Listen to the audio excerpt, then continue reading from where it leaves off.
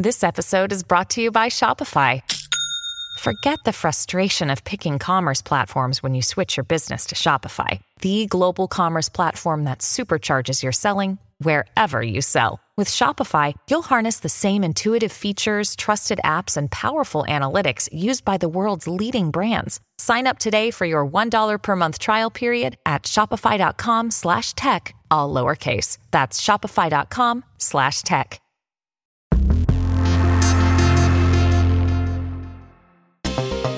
Last week, we talked about an upcoming NVIDIA chip that's supposed to accelerate the development of artificial intelligence.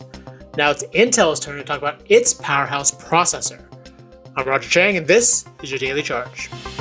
With me to talk about all things AI and chips is our cutting-edge reporter, Stephen Shanklin. Welcome, Shank.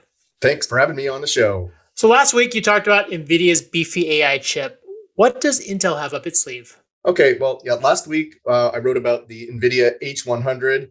NVIDIA is the top of the heap when it comes to AI chips. They've got the fastest models out there, almost. Maybe Google is neck and neck, perhaps. But Intel has really lagged. This has been an area where Intel fell behind NVIDIA and other AI chip companies. And a few years ago, they bought a startup called Habana Labs in Israel. And this is the second generation product from Habana Labs. It's called the Gaudi 2.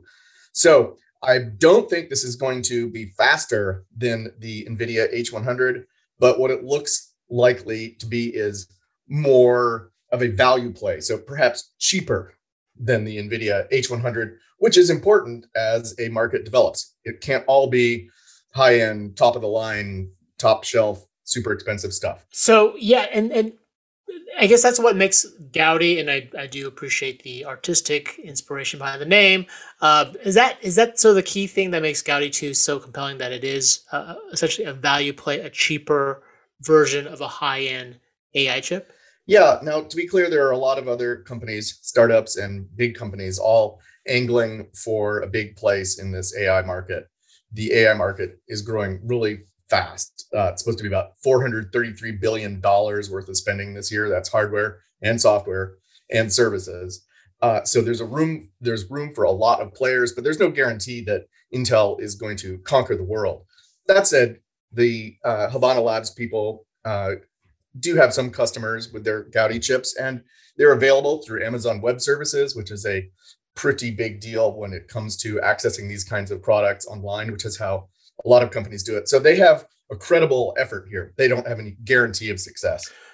Got it. And just like if you stack the two together, Gaudi 2 versus the H100, you mentioned the H100 is the faster chip, but is there any other differences between the two that are notable? Yeah, so the H100 is built on a somewhat more advanced manufacturing process that gives it the edge in some ways. You can fit more circuitry there, more transistors. So that's going to give it some help. And then I think on the other side, on the Gaudi 2 side, it's got more memory. Now, it turns out, especially these days when you're running complicated AI systems, you need a lot of memory attached to the chip.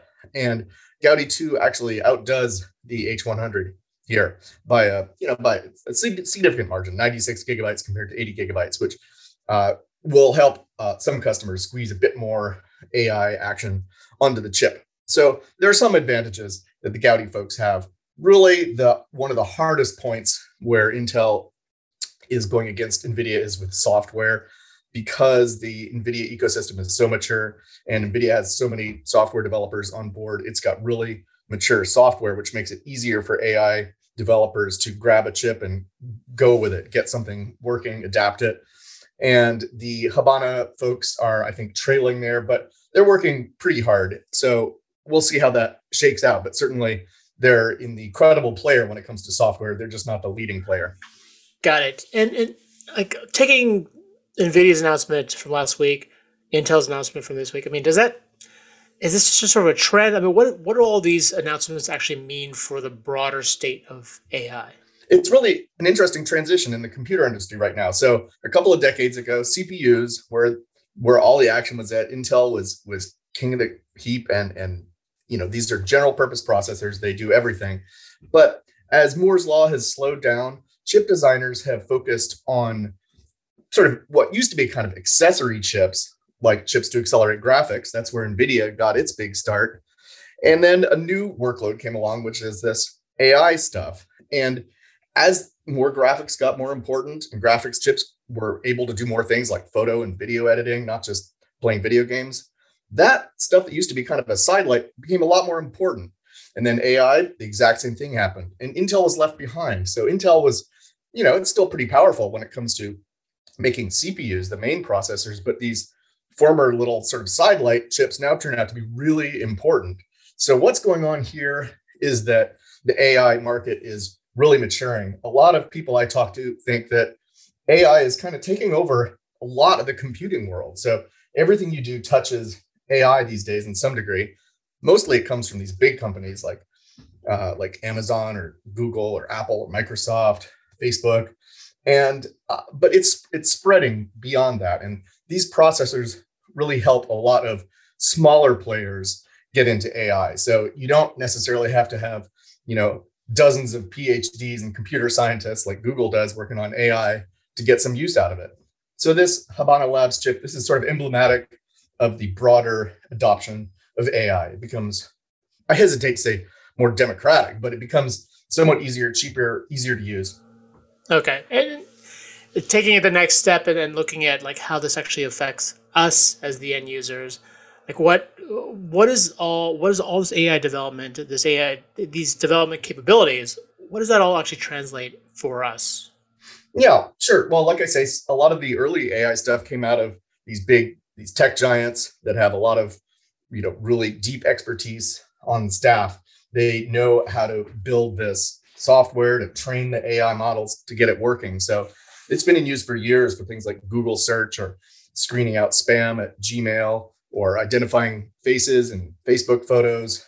There have been a lot of these uses at the big tech giants for a long time. But as it spreads and becomes more cheaper, as the software gets more mature, as the packaging that all this AI comes in gets more easy to access, then it spreads a lot farther beyond these tech giants. So that means, maybe it's your bank is going to be able to easily tap into some service that screens for fraudulent transactions. Or maybe if you're a small manufacturer, you're going to be able to use AI to find defects on products that are coming off the assembly line. So basically it means this technology comes out of the tech giants and spreads more broadly. Now, you're probably not going to have AI in your house exactly, but every device you use and every service you touch is using AI.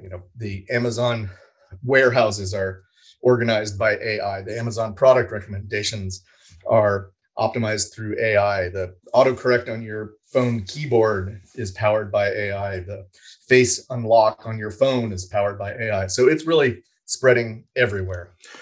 And that's, I guess, both exciting and scary to see, especially if you were a fan of Terminator movies.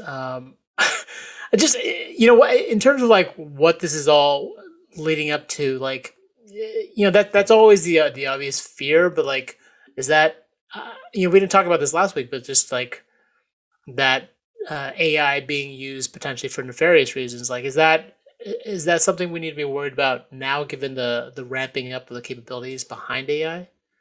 It depends on what you mean by nefarious. So yes, we definitely have to worry about problems with AI. So for example, Facebook just released a language model, a big language model, so that researchers can do a whole lot of language processing, things like, asking a computer a question or translating speech to text or a whole bunch of things that involve language processing. It's a really big model, but it was trained on a bunch of data that came off the internet. Well, guess what? If you scrape a whole lot of random text off the internet, you're going to get a whole lot of vitriol, flame wars, conspiracy theories, and other dreck. So it turns out this language model, it's got some, big caveats for using it in the real world because of the data that it's trained on. This is one of the biggest issues with AI, is making sure the data you're training your AI on is good. So there was sort of an initial spurt with AI, really exciting because it could tackle a lot of problems that were out of the scope of traditional computer programming, the if then else kind of instructions. AI can handle a whole lot of messy real world data. Well, the problem now is that we have to deal with making sure the correct messy real world data goes into our AI training systems. So that's the first thing. That is a real problem. There are a lot of researchers working on that. It's a very conscious effort at this point. So it's a hard problem, but it's not an unknown problem. The bigger question, your sort of Terminator question, that's actually, I don't think it's nearly as big a problem, at least right now. So that's something called artificial general intelligence.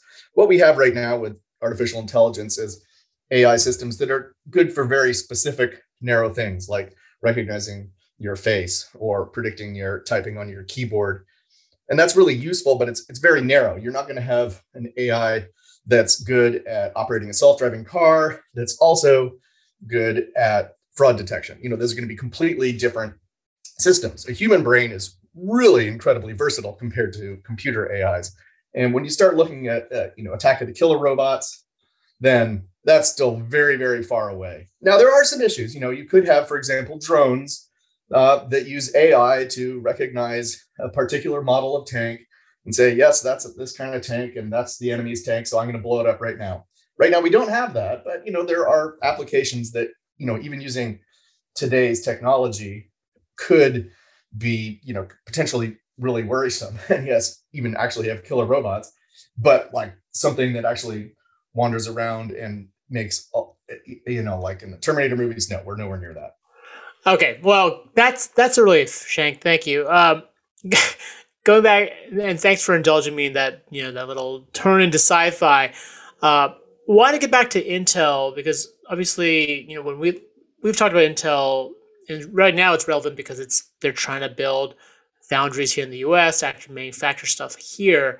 I'm curious how the Gaudi 2, or if the Gaudi 2 fits into this sort of broader plan to kind of move things here and to reestablish the company as a chip-making powerhouse. This is a really interesting question. So there are 3 big chip makers right now who are at or near the cutting edge of manufacturing. TSMC in Taiwan, Samsung in South Korea, and Intel, which is in 3rd place in terms of technology development. But it's still a pretty big company when it comes to manufacturing volume. And it's trying hard to catch up and even to surpass TSMC and Samsung. We'll see if it's actually eventually able to do that, but it's making significant progress. Now, one of the key efforts going on right now under the new CEO, Pat Gelsinger, in addition to trying to speed up their manufacturing, they're actually using outside chip makers for competitive products. And in fact, Gaudi 2 and Gaudi are made by TSMC, as are some other components that Intel sells right now. So Intel mostly makes its own chips, but it's using outside foundries as well. Now, what it hopes to do as it improves its manufacturing is to obviously pull more of its own manufacturing into its own fabrication facilities. Those are fabs for short. But it also hopes to start building chips for everybody else under the sun, car makers, maybe even rivals like AMD and NVIDIA. So if it succeeds in making its technology more competitive and it convinces these rivals to actually give it money to make chips, then it could actually significantly expand its chip making. Now, that's going to be a difficult plan, but that's where it's headed right now. So yes, you're right. It did just announce about $20 billion of investment at 2 new fabs in Ohio, and that could eventually grow up to be 8 fabs, about $100 billion, an enormous investment on Intel's part. Now, that's not going to bear any fruit immediately. Those fabs won't come online until about 2025. But when they do, that'll be a lot of capacity. It's also investing in existing fabs it has in New Mexico, Arizona, and Oregon. So it's got some nearer term capacity coming online as well. Now, the interesting thing about that is, of course, whether chip manufacturing in the US will really rebound like Intel wants. Most of that chip manufacturing has been moving to Korea and Taiwan. Intel wants to reverse that. And that could have a lot of important effects for supply chain resilience. So, for example, all the problems we've been having since the pandemic started, you can't buy Ford F-150s or Sony PlayStations because the chips are so scarce. Intel is hoping that it will help address that, all those supply chain problems that we've been experiencing over the last couple of years by increasing the U.S. chip manufacturing. Right. Unfortunately, it's not a solution that'll come anytime soon. Shank, thank you for your time. You can check out his story on CNET.com. If you have any questions, ping me on Twitter at Roger W. Chang. And if you liked what you heard, please rate and subscribe to the podcast. It really helps us out. For the Daily Charge, I'm Roger Chang. Thanks for listening.